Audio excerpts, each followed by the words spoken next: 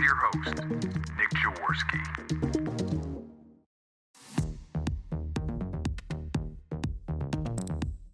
We bring you the business of recovery because those struggling with addiction need you to be here tomorrow as well as today.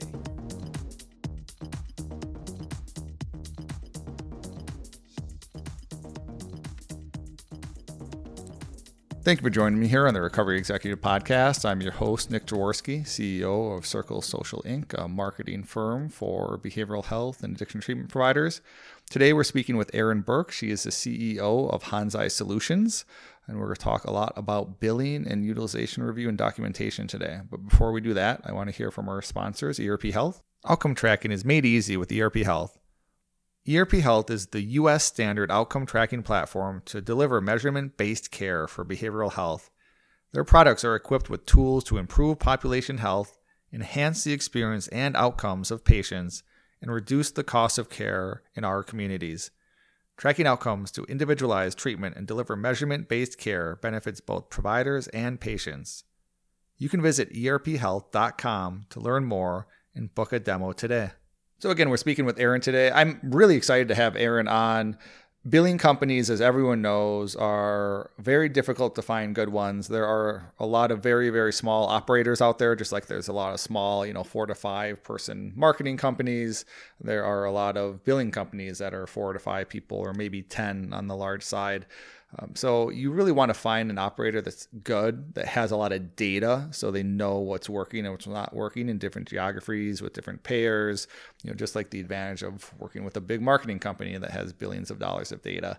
So Erin is going to give us a ton of insight into the metrics around what works in terms of systems and processes and how to think about engaging with payers and reimbursement and revenue cycle management. And one of the reasons I'm excited to have her on is we have quite a few clients that use Hansei Solutions and they always get amazing feedback.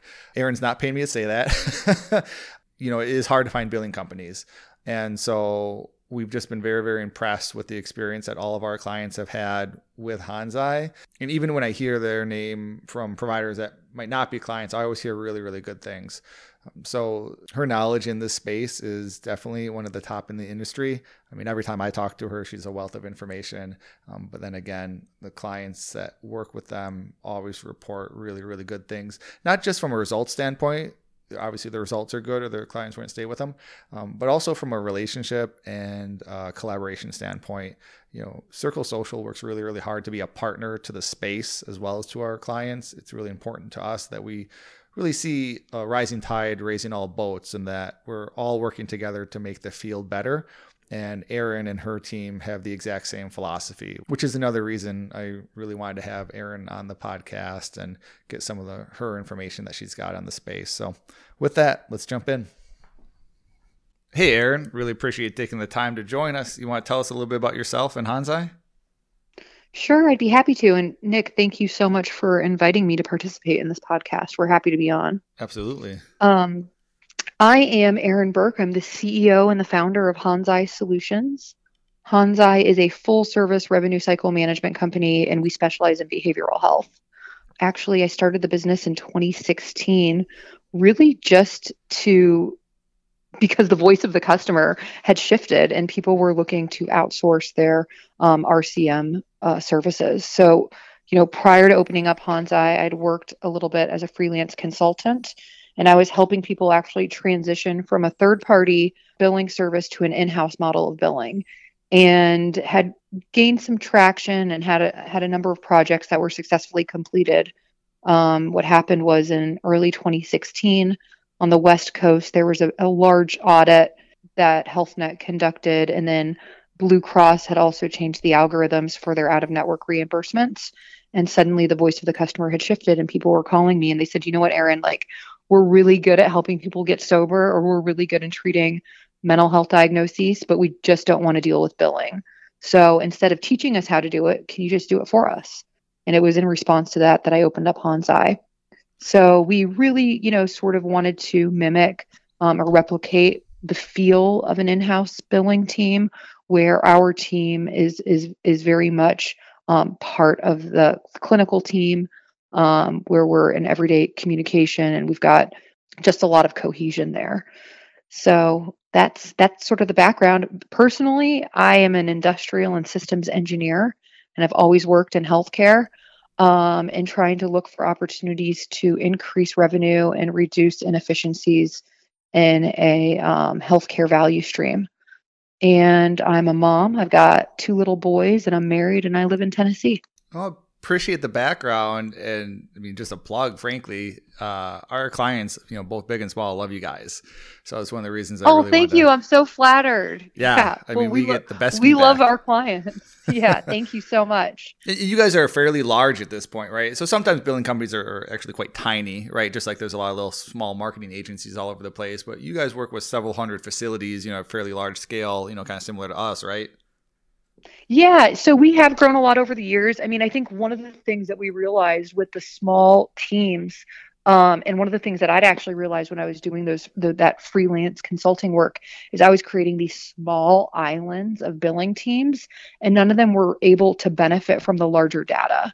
So the more people that we've been able to work with, the more data we've been able to cultivate and really kind of groom. And we've used that data to build algorithms to drive predictive analytics. So now, we're working with facilities in around 19 states. We've got employees in I think over 15 states. And what we've been able to do is we're really able, we've got data on about 1 million claims. So we're able to go through that data and use machine learning to identify trends that we otherwise wouldn't be able to see. And we use those trends to help our partners strategically grow. So, as a byproduct of the growth, we've been able to spend a lot more time and resources in our technology and in our data and use that data to help drive decision making. Yeah, it's nice, right? Kind of the more people you work with, the more data you get. And so the more you're able to help more people, and just it's a nice little virtuous cycle. Yeah. And then we've got economies of scale, and then we can deliver our solutions also at a lower price. Yep. Yeah, exactly. Well, so let's kind of jump right into it. We've done a couple things on billing on this podcast before, but it's always shifting, right? The reimbursement strategies, the way that payers are operating with different providers is changing. So what are the biggest challenges you're seeing in billing right now? Well, it's an interesting time. So today's January 26th. So this past month has been really focused on identifying what changes are taking place in 2023. And I would say the biggest challenge is keeping track of those changes. So a big obstacle that we're seeing that's new for 2023 is we're seeing a lot more geographic restrictions and exclusions on plans that we previously hadn't seen. When I opened up Hansei, we were almost exclusively working with providers who were out of network. That has changed, and I would say more than 50% of the revenue that's being driven by our partners is coming from in-network contracts and is basically in-network revenue. And we're beginning to see a lot of exclusions with these in-network plans.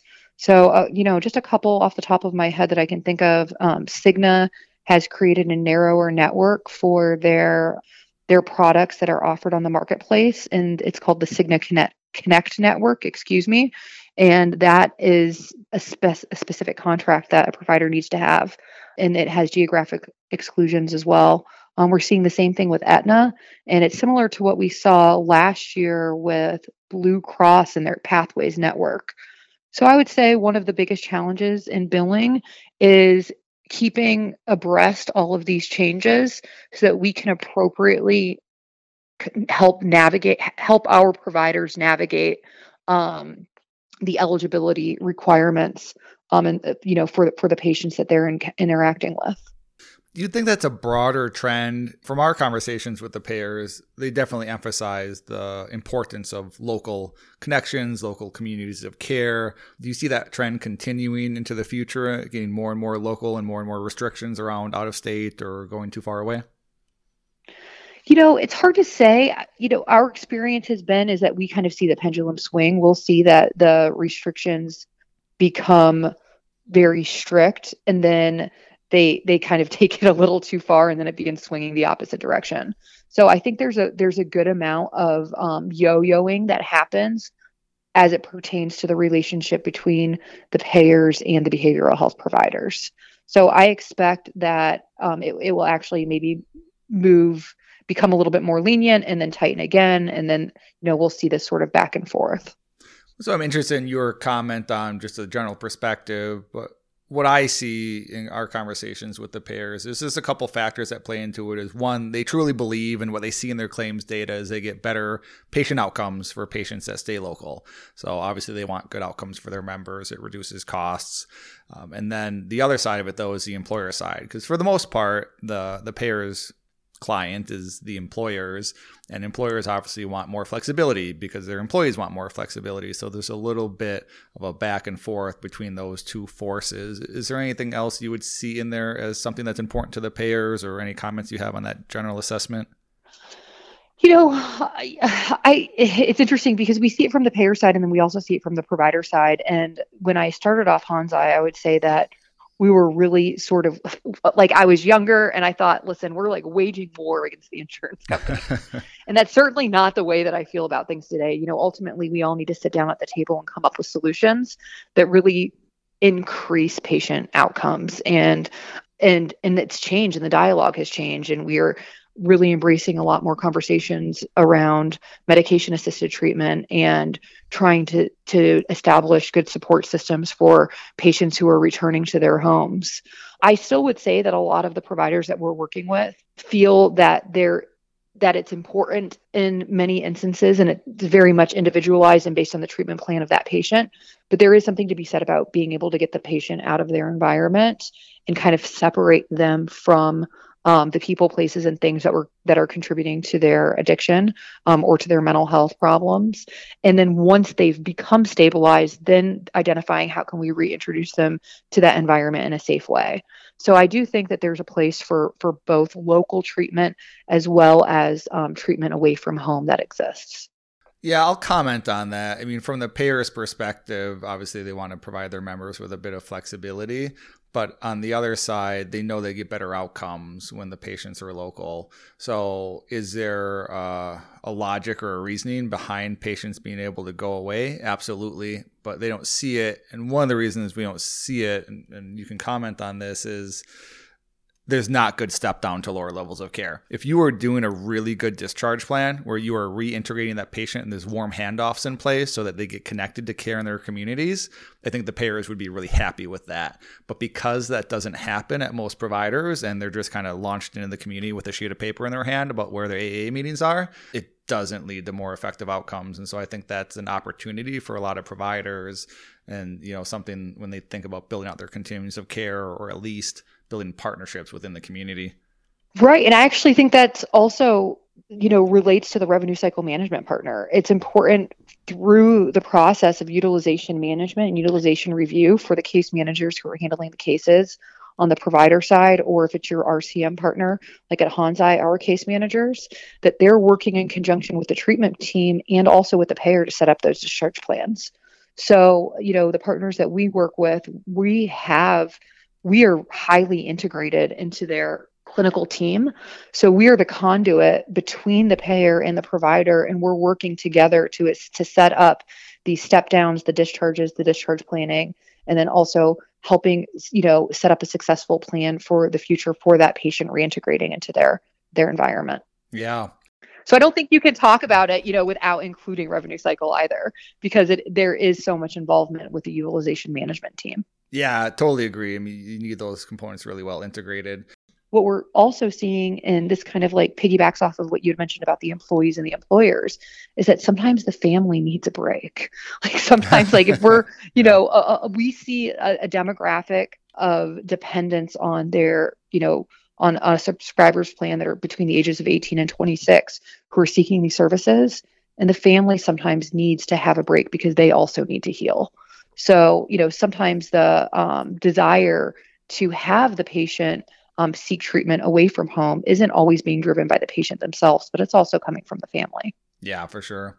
Are you seeing any issues with denials with providers trying to go in network and not being able to get in network? We absolutely are. We see, I think MHN is a good one to sort of touch on. MHN was one of the payers that was, I would say, a little bit easier to get in network with. We didn't see as many denials right off the bat based on the number of covered lives in various regions. But what's happened is that now they've kind of they've kind of pivoted and they're starting to eliminate providers from their network, utilizing the 90-day notice provision in those contracts where they can basically give notice without cause. So we see a lot of times just an initial denial right off the bat based on network adequacy. So the payer will say, listen, we've got enough in-network providers within a 30-mile radius, and we simply don't need you in our network. And then we've seen the opposite, where they'll actually accept everyone, kind of see how the facility performs. The payers will evaluate their cost data, and then they'll start chopping people from the network. Right, right. And reading between the lines there, it's not just that they have enough providers in the network. They're basically telling the providers that let go that their quality is not good enough, right? Because if your quality was up there. I actually don't think so. So we see some of the providers who had some of the best clinical outcomes actually get chopped from the network. And it was very clear that it was because their rates were high. So the rates were higher than the competition in that same region. We've also seen some other trends. So we've been, trying to back into like, why have these providers been eliminated? And we can't get a straight question necessarily from the payer. And I'm sure there are a number of contributing factors, but there's definitely an economic reason involved as well. But yeah, I think that there are multiple factors.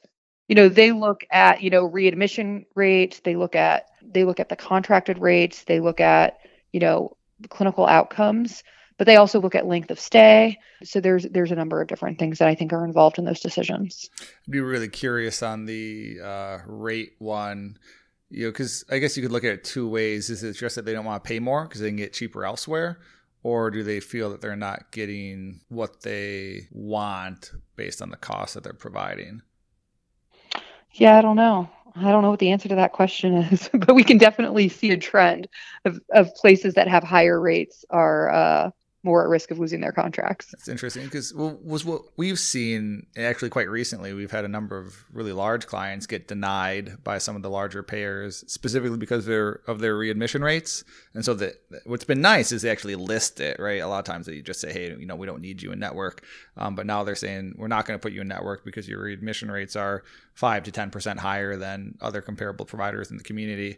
And it's nice that they're actually sharing that data, and then you can have a game plan. But when you see something like that, what's your recommendation for the providers if they want to work towards getting a network then?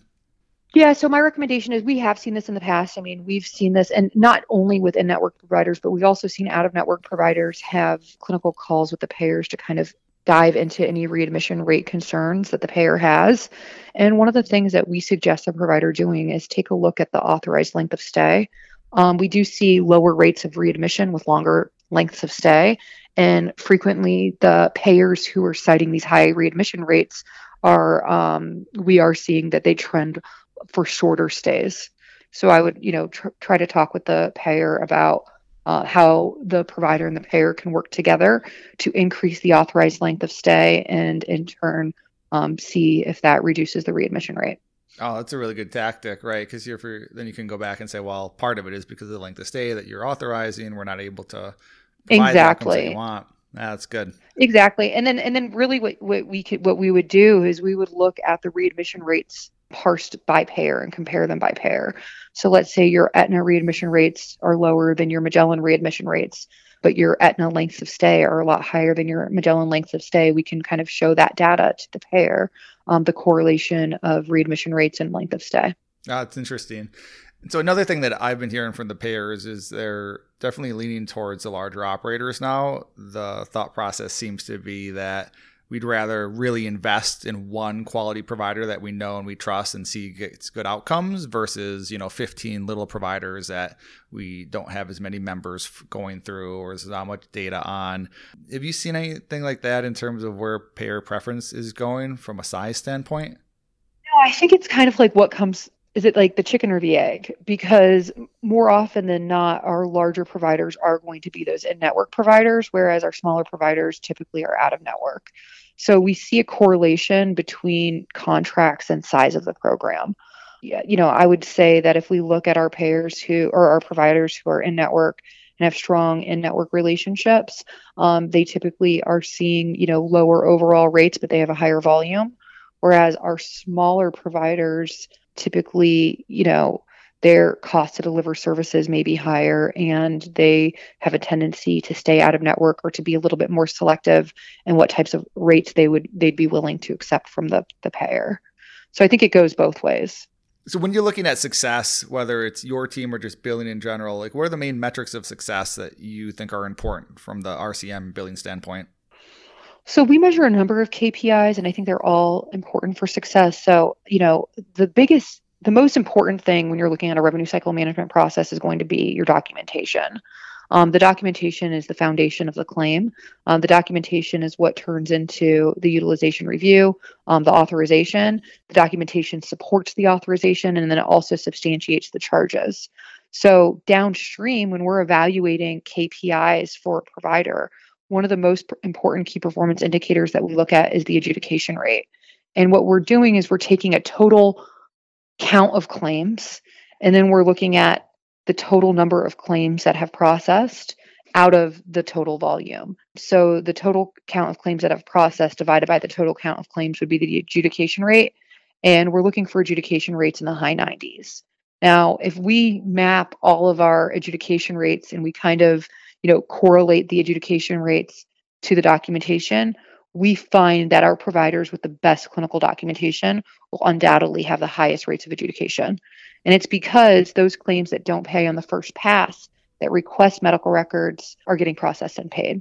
So documentation is fundamental to high adjudication rates. I think that's probably the most important factor. The other, factor that we would look at would basically be more for our out-of-network providers, but looking at, dollars paid against dollars billed. That's going to tie right into the adjudication rate as well. And then we look at payer mix, and we also look at length of stay. But no matter what we're looking at, it all really ties back to clinical documentation. So, quality in our HIM department is going to be the main contributing factor.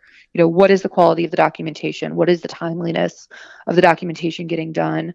How is the reception of the clinical team to feedback and education for documentation improvement? And that's really going to play the biggest part in all of your performance metrics. A lot of really important stuff to touch on there. One of the things that you mentioned was the amount billed versus the amount paid. Do you have suggestions on that? I mean, because it seems so wild. I see providers billing all over the place. Is there a recommendation in terms of how much you should be billing versus how much you're expecting to get reimbursed? The fee schedule needs to be determined by the provider. So there isn't like a percentage that is going to fit for everybody. The percentage really become like after we've assessed the data and we've looked at the trends, we identify a steady state percentage that is specific to that provider. And then what we're looking for is consistency in hitting that target. So let's say for the, provider A, their target percentage of dollars paid divided by dollars billed is 55%. We're going to set 55% as our goal. Now, provider B may have a different fee schedule and may have a different payer mix, and their target may be 28%. So it really is going to vary based on the provider. So that makes sense. Is there any guidance around, do you ever see an effect if, let's say you're getting that 28%, that would make me assume that they're setting a pretty high fee schedule. And do you ever see that have any negative or positive repercussions in terms of how high those fee schedules are? It's hard to say. I have a lot of hypotheses, and we have, support for those, but nothing's been completely validated. One of the ways for out-of-network providers to achieve higher rates of reimbursement is to try to increase the frequency in which their claims are being processed through third parties like MultiPlan. And it is, our hypothesis that if your fee schedule is too high, then you will have a lower frequency of plans which are going to hit those multi-plan agreements. So we do have evidence to support an overall higher, revenue numbers if your fee schedule is within the norm of, kind of in the middle of the pack. The best thing that we would do is we would encourage providers to look at fair health and to ensure that their, fee schedules are in line with fair health standards. What about, you mentioned the adjudication rate at 90%. And so what about appeals on denials? Is there a certain percentage you're looking to overturn there? Oh, yeah. I mean, we basically look to overturn every denial as long as it has nothing to do with eligibility. So the highest denials reasons that we see are going to be medical necessity denials that come after review of records. And then the other denial types that we see are really kind of, patient denials. So coordination of benefit denials or, denials due to maybe not having coverage. So we work with the providers to set up best practices for standard operating procedures to mitigate any patient denials for coordination of benefits or eligibility issues. And then for medical necessity denials, what we're really trying to do is get ahead of that with documentation education. So best practice would be to review all of the charts before the claim goes out so we can get ahead of those medical necessity denials and make sure that the charts substantiate the claim. And then with appropriate appeals, first level, second level, third level appeals, and then actually going to any regulatory body for an independent medical record review, we would like to, we're looking to overturn all medical necessity denials. Okay. And what about time to submission? Do you guys have a recommendation around that? Yeah, I mean, you should never have denials for timely filing. We would never expect to see any timely filing denials. Claims should be filed within 10 days of services being rendered. Best practice would be under a week. Okay. Yeah, and the longest, I think if you're in network, some contracts will have a 30-day timely filing. Others would be 60 or 90 days. And then out of network, it's pretty much industry standard that it's 12-month timely filing. So we never see timely filing denials. Okay. And then you mentioned UR, so let's start digging into documentation a little bit. There's so much opportunity here. I'm really interested in your comments on it. I mean, because we'll see documentation that is like, oh, Sally had a good day today, or, Sally's upset with her husband, John. Like things that have nothing to do whatsoever with their diagnosis, with their treatment plan, right? They're just general life comments. So why don't you just give us a broad overview of documentation, why it's important, and what they should be doing?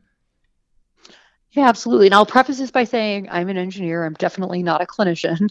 But with my engineering background, we've been able to kind of map out how documentation impacts UR and impacts claims adjudication. So one of the things, and these are just sort of like tips that I would have for providers. I would say with every single provider we work with, we are doing regular documentation trainings.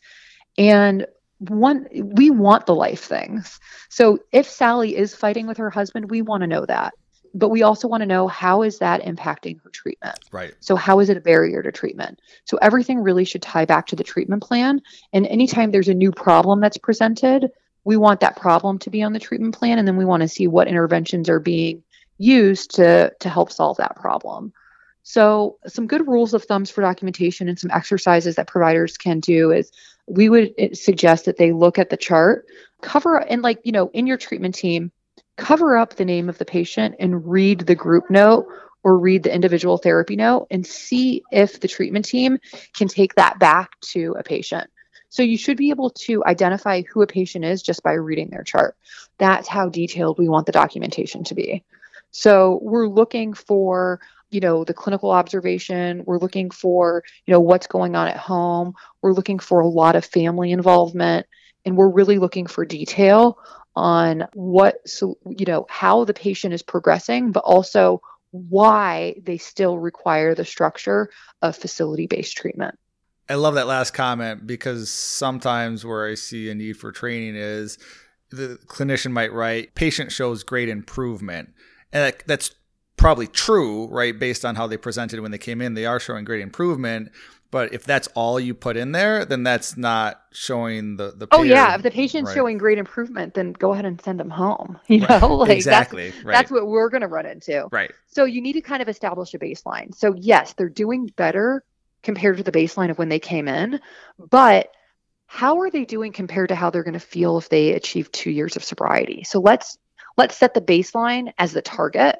And then say they're only 50% of the way there, or they're only 40% of the way there.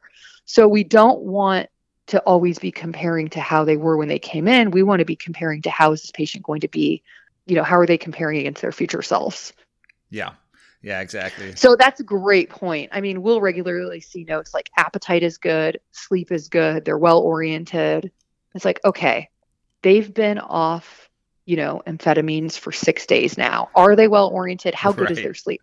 Right. Just because they're reporting good sleep, are they actually sleeping well? If, we'll see patients who are reporting good sleep, but then we'll look at rounds and we'll see on the rounds notes that they were up 3 times, smoking a cigarette on the patio overnight. 3 cigarette breaks overnight is not representative of good sleep.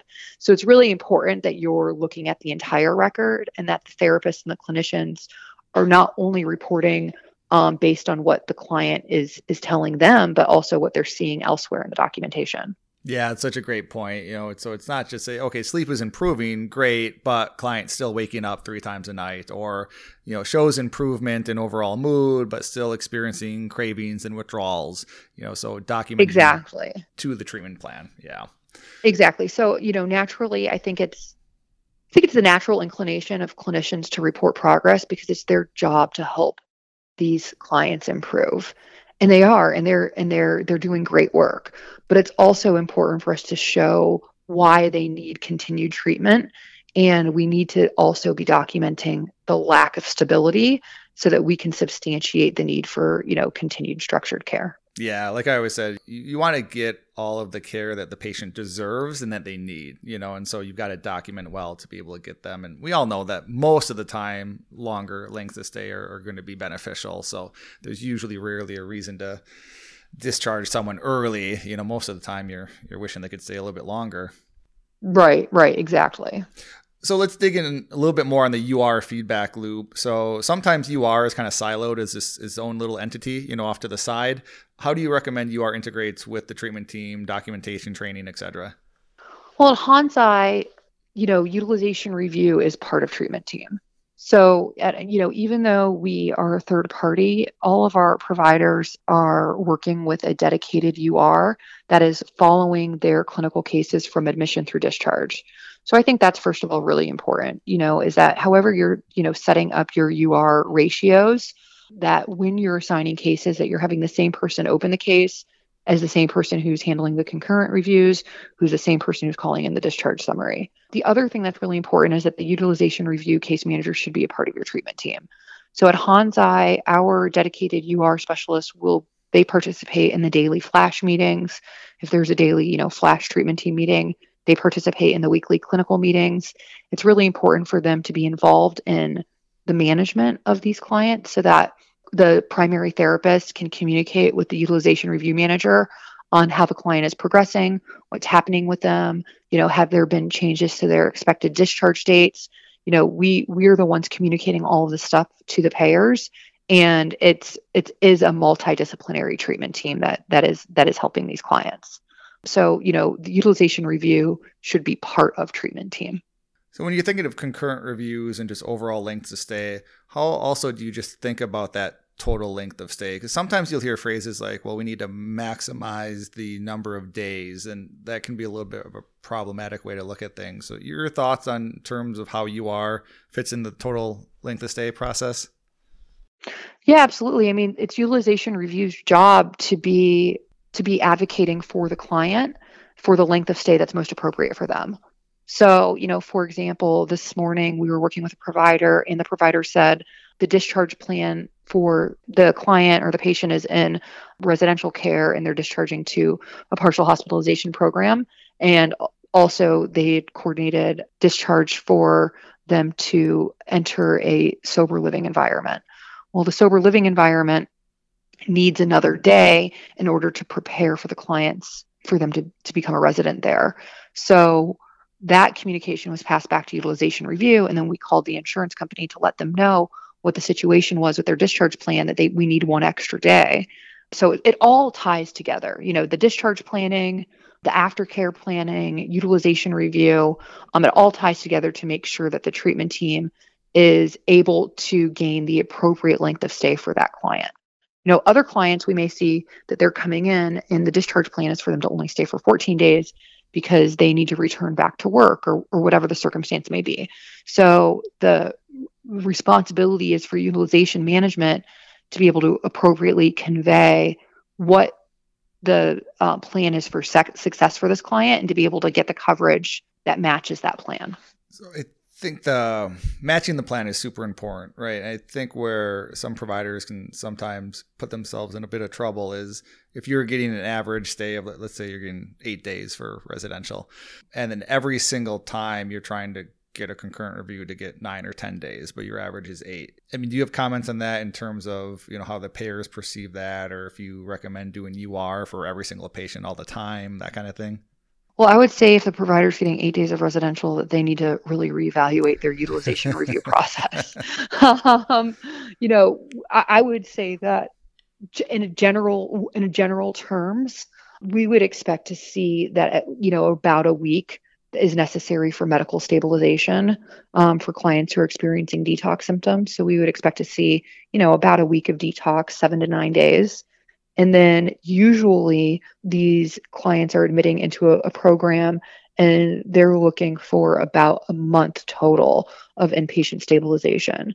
So I would say most treatment plans that we review, the clients and the families of the clients and the treatment provider have worked together to kind of set up between 21 and 35 days in residential, in total in inpatient care across detox and residential. And then usually that would require us to do at least 1 or 2 concurrent reviews. Yeah. And if you don't see that, if you're a provider and you're saying, okay, I'm not getting that much, what are some reasons that might be the reasons why they're not getting those lengths of stay approved? Very rarely do we see that it's a person-centered problem. Very rarely is it that your utilization review person isn't doing well. Typically what it is that there's a problem with communication between the utilization review management team and the clinical team, or that there's just a major problem in clinical documentation. I would say more often than not, it's going to tie back to the documentation. The next reason would be the communication. And then the third reason would be that it's really a human-centric problem. It's almost always a process problem. Sure. And then do you have any specific comments on like medical documentation in detox versus behavioral health documentation for other levels of care?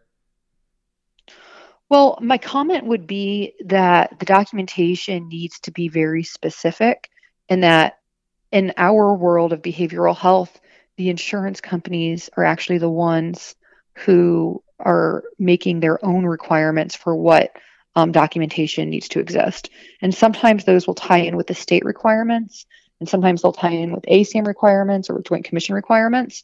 But really what we're looking at is we're trying to say, okay, where does the payer requirements overlap with Joint Commission and with the state, depending on the state that you're delivering services in?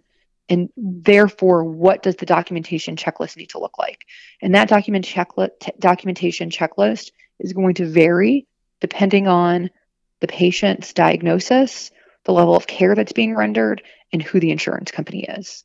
So we don't have any expectation that providers are going to be able to know all of those nuances. That's why it's so important that they work with a strong revenue cycle management team that understands those nuances and can help the providers navigate those documentation requirements and standards. So let's take a look at that, because that I think is important. I mean, because we see it on the marketing end a lot too. Providers are trying to hire in-house billing teams or in-house marketing teams, but if they don't have a decent level of expertise around those topics, it's pretty hard for them to hire, to manage, to create the training systems and processes. How do you think about in-house billing? Because you guys did that for a while, right? You set up in-house billing. Now you're doing it outsourced. Yeah. So what's your thoughts? Yeah, so I set up a bunch of in-house billing back in 2015, and 100% of them, I think, maybe 90%. Have actually engaged with Hansei as a third party in some fashion in the last 8 years. And it's because they just they haven't had the volume of claims. They haven't had the audit experience to really understand those nuances. Yep. So, with us, we have documentation standards for GEHA, GEHA. We call it GEHA. I don't know what everybody else calls it. For GEHA compared to Optum, compared to, Blue Cross of Tennessee versus Magellan, versus, New Directions, et cetera. And unless you have a sophisticated team that's processing a high volume of claims and is navigating, a number of payer audits, you're not going to be able to back into those requirements. So we've backed into those requirements, and we've actually created, rules engines around those requirements where we're looking at, the patient, their diagnosis, the state they're receiving services in, what the authorized level of care is, what level of care they're in, what service is being rendered. And then the rules engine is prompting a certain set of templates that are required for that patient. And we've actually, been able to kind of roll this into a technology solution that we're going to be releasing by the end of the first quarter of this year that we're really excited about. But the documentation standards for behavioral health, it's incredibly nuanced, very particular, and it's really important that you're working with an expert. Yeah, it's always changing, so it's not It's static. always changing. Exactly. Yeah. It's not static. I mean, we see evolving standards throughout even a calendar year. We'll see, even big things like the number of hours required for PHP can change in the middle of the year for a certain plan. And sometimes we'll see it will only change for in-network providers and not for out-of-network providers. I mean, it's really wild, some of the changes that we see. Yeah. So we've got 100% success with helping providers navigate payer audits. And it's really been as a result of trial and error that we've been able to establish what these guidelines are, what the standards are, and come up with these checklists. Yeah, it's so important. You got the what, the process, but then it's also the how and your ability to execute on it. And that's where a lot of providers, when they try to do in-house, really struggle because, again, they don't know how to identify the talent. They don't know how to manage the talent because I can't go hire a high school kid and plop him into your process and get good results, right? I still need talented, experienced people to be able to do that. So I think it's really important that providers understand. Yeah, I mean, I would say overall, we're seeing a trend. There used to be this kind of like notion that in order for your treatment program to have the highest value, you would need to do all services yourself, marketing, billing, everything. And we're seeing a trend that's moving away from that. Yeah. So Hansei, because of our experience in, looking at revenue cycle management processes and being able to value receivables, we are really brought into a lot of transactions, and we work with a lot of investment banking teams who are looking for an expert to help evaluate an RCM process through a deal cycle. And what we're finding is that the private equity companies, the buyers, they want to have the best RCM team. They don't care if it's in-house or out of house. Right. That in-house, and actually the advantage of having a third party is that it's a variable expense instead of a fixed expense, which also looks nice on a P&L. So we are starting to see this trend that larger places, conglomerates, multi-site facilities are moving their RCM processes out of house because they're looking for that variable expense. They're looking for experts in documentation. They're looking for data. We're starting to see this move toward machine learning being used in payer processes and an RCM. They want to have that level of sophistication, and it's just not something that they can replicate in-house. Yep. You guys have a lot of data around the reimbursement, which we touched on already. Do you guys use that, or do you guys do anything in-house in terms of helping with contracting as well? Oh yeah, we so our full service solution, which most of our providers participate in, we do everything from verification of benefits, eligibility checks. On that front end, we're also going to do a revenue projection. So we're going to look at the services that the patient's coming in for, what kind of policy they have, who their employer is, whether or not you're contracted, and we're going to deliver a per diem revenue projection. Then we handle clinical documentation training, utilization review, including concurrent reviews and peer reviews, charge capture, billing, AR management, denial management, and then we have a whole team for contracting and credentialing as well. So we really partner with places. Like, our success is based on the provider's success. So what we want to look at is like, where is the provider? What region are they in? What are, and which contracts make the most sense to, number one, kind of optimize their revenue, but also what fits into their strategic growth plan. So we really view ourselves as partners. Like, we've got a lot of skin in the game, and we want to make sure that our providers are successful. For sure. You mentioned ARs, we talked about metrics a bit before. Do you have guidance around ARs and how to manage that, or what it should look like?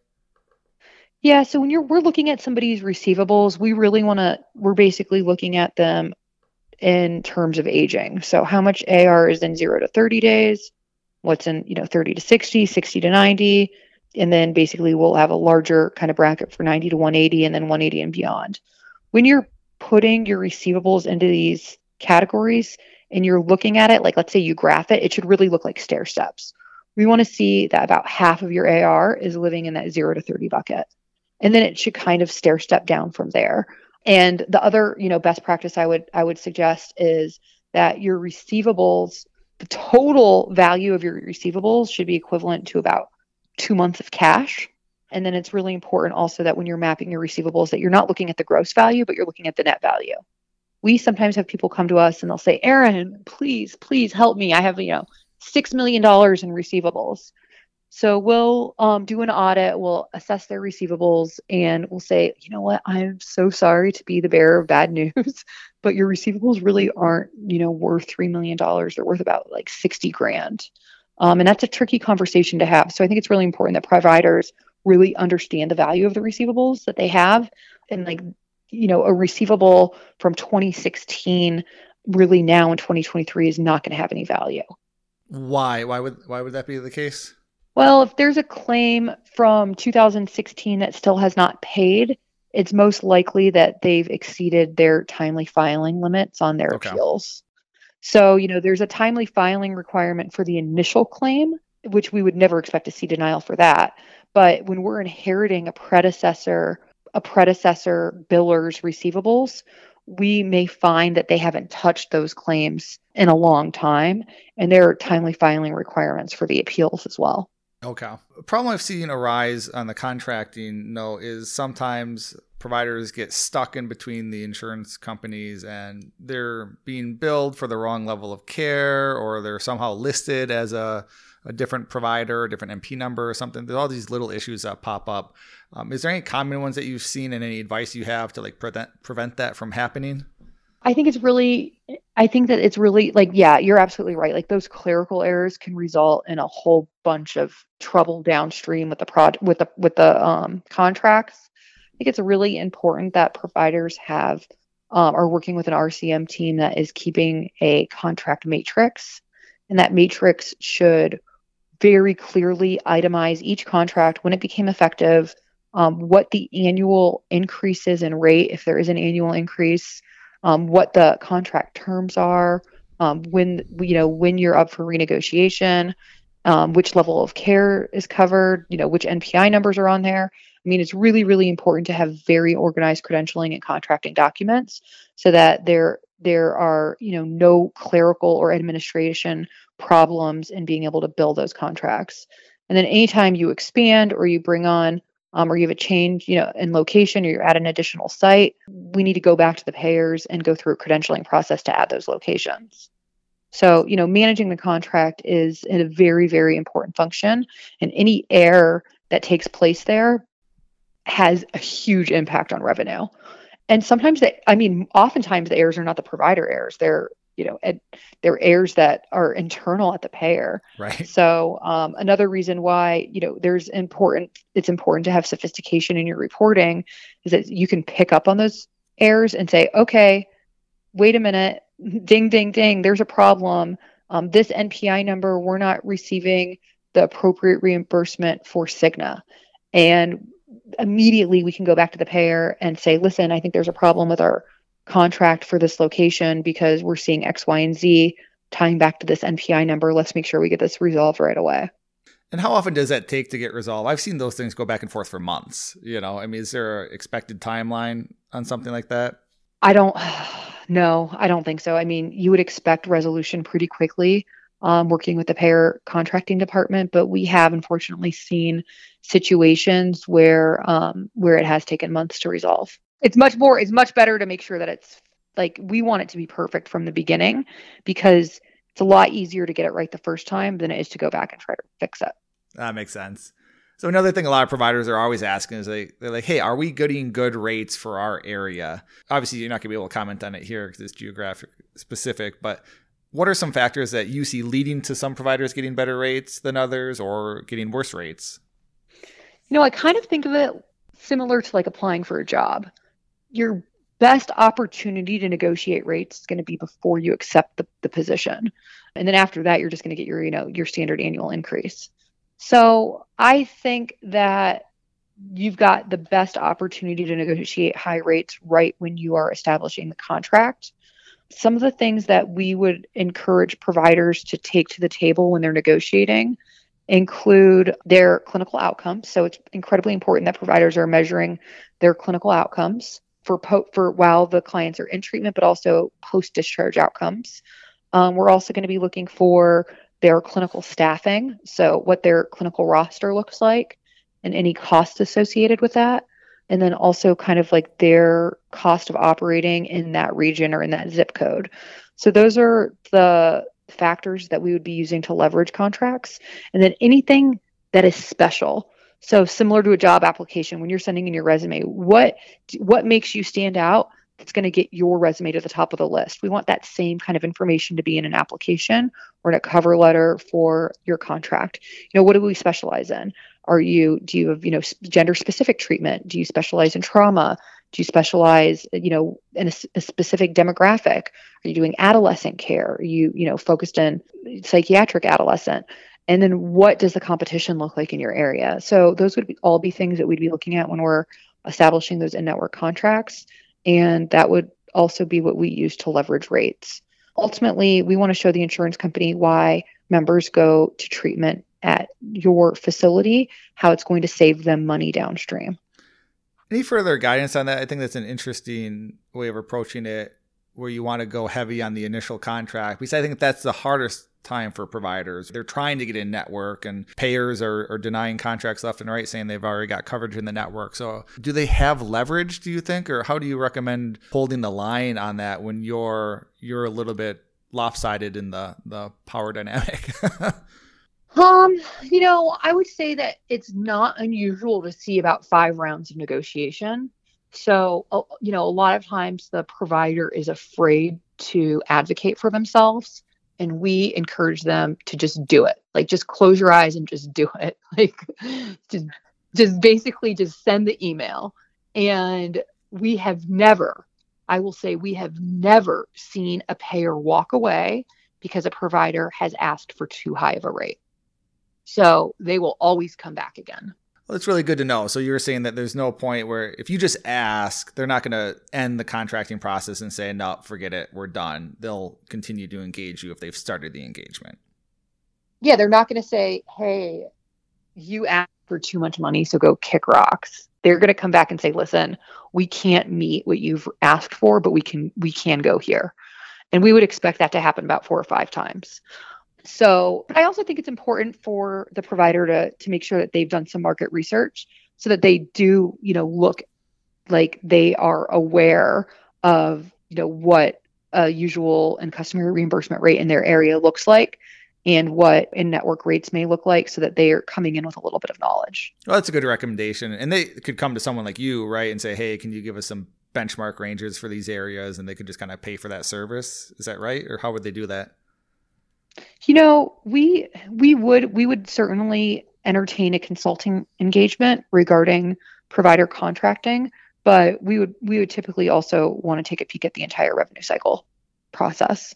But yeah, absolutely, they can give us a ring. Okay. And then what we do is we basically just have regional benchmarks for in-network and out-of-network reimbursements based on insurance company. So we've got, listen, like, this is what usual and customary is for Cigna, or this is what usual and customary is for Kentucky.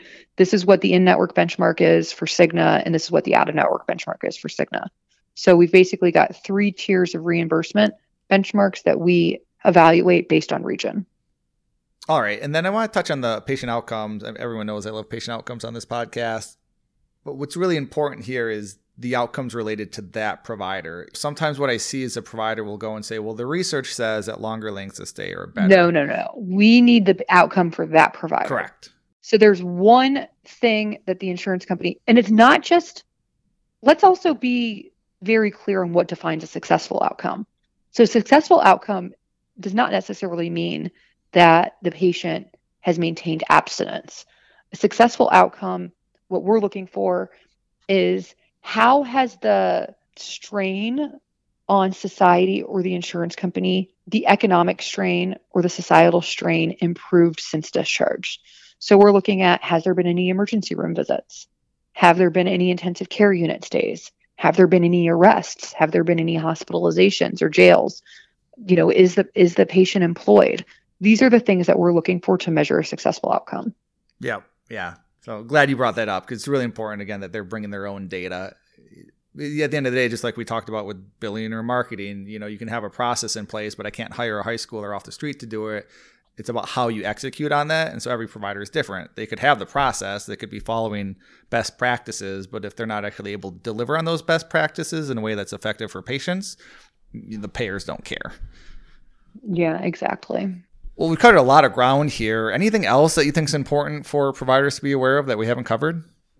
Let's see here. I mean, I could speak on behavioral health revenue cycle management for hours. It's a never-ending topic. So I definitely think there's a lot more to cover. But the key points that I really wanted to make sure that we covered in this session today really are around the importance of documentation, the importance of data to drive your strategic decision making, and really the importance of using sophistication and measuring your outcomes and measuring your key performance indicators, and to utilize that to leverage your reimbursements.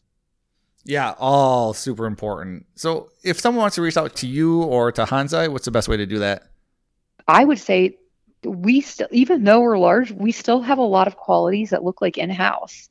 And the same way that we would want the director or the CEO to be able to reach out to their RCM person, I want to make sure that myself and my team are just as easily accessible. I would say shoot me a text message. I can be reached on my cell phone number. That's 330-807-4509. I'm pretty much always working, and we're really invested in the success of the people that we partner with. And I'd be happy to take any questions or answer a call. So, shoot me a text message and we can get something set up. Well, thanks, Ann. I really, really appreciate all the information for our listeners out there. This is the Recovery Executive Podcast. I'm your host, Nick Jaworski, and we'll see you next time.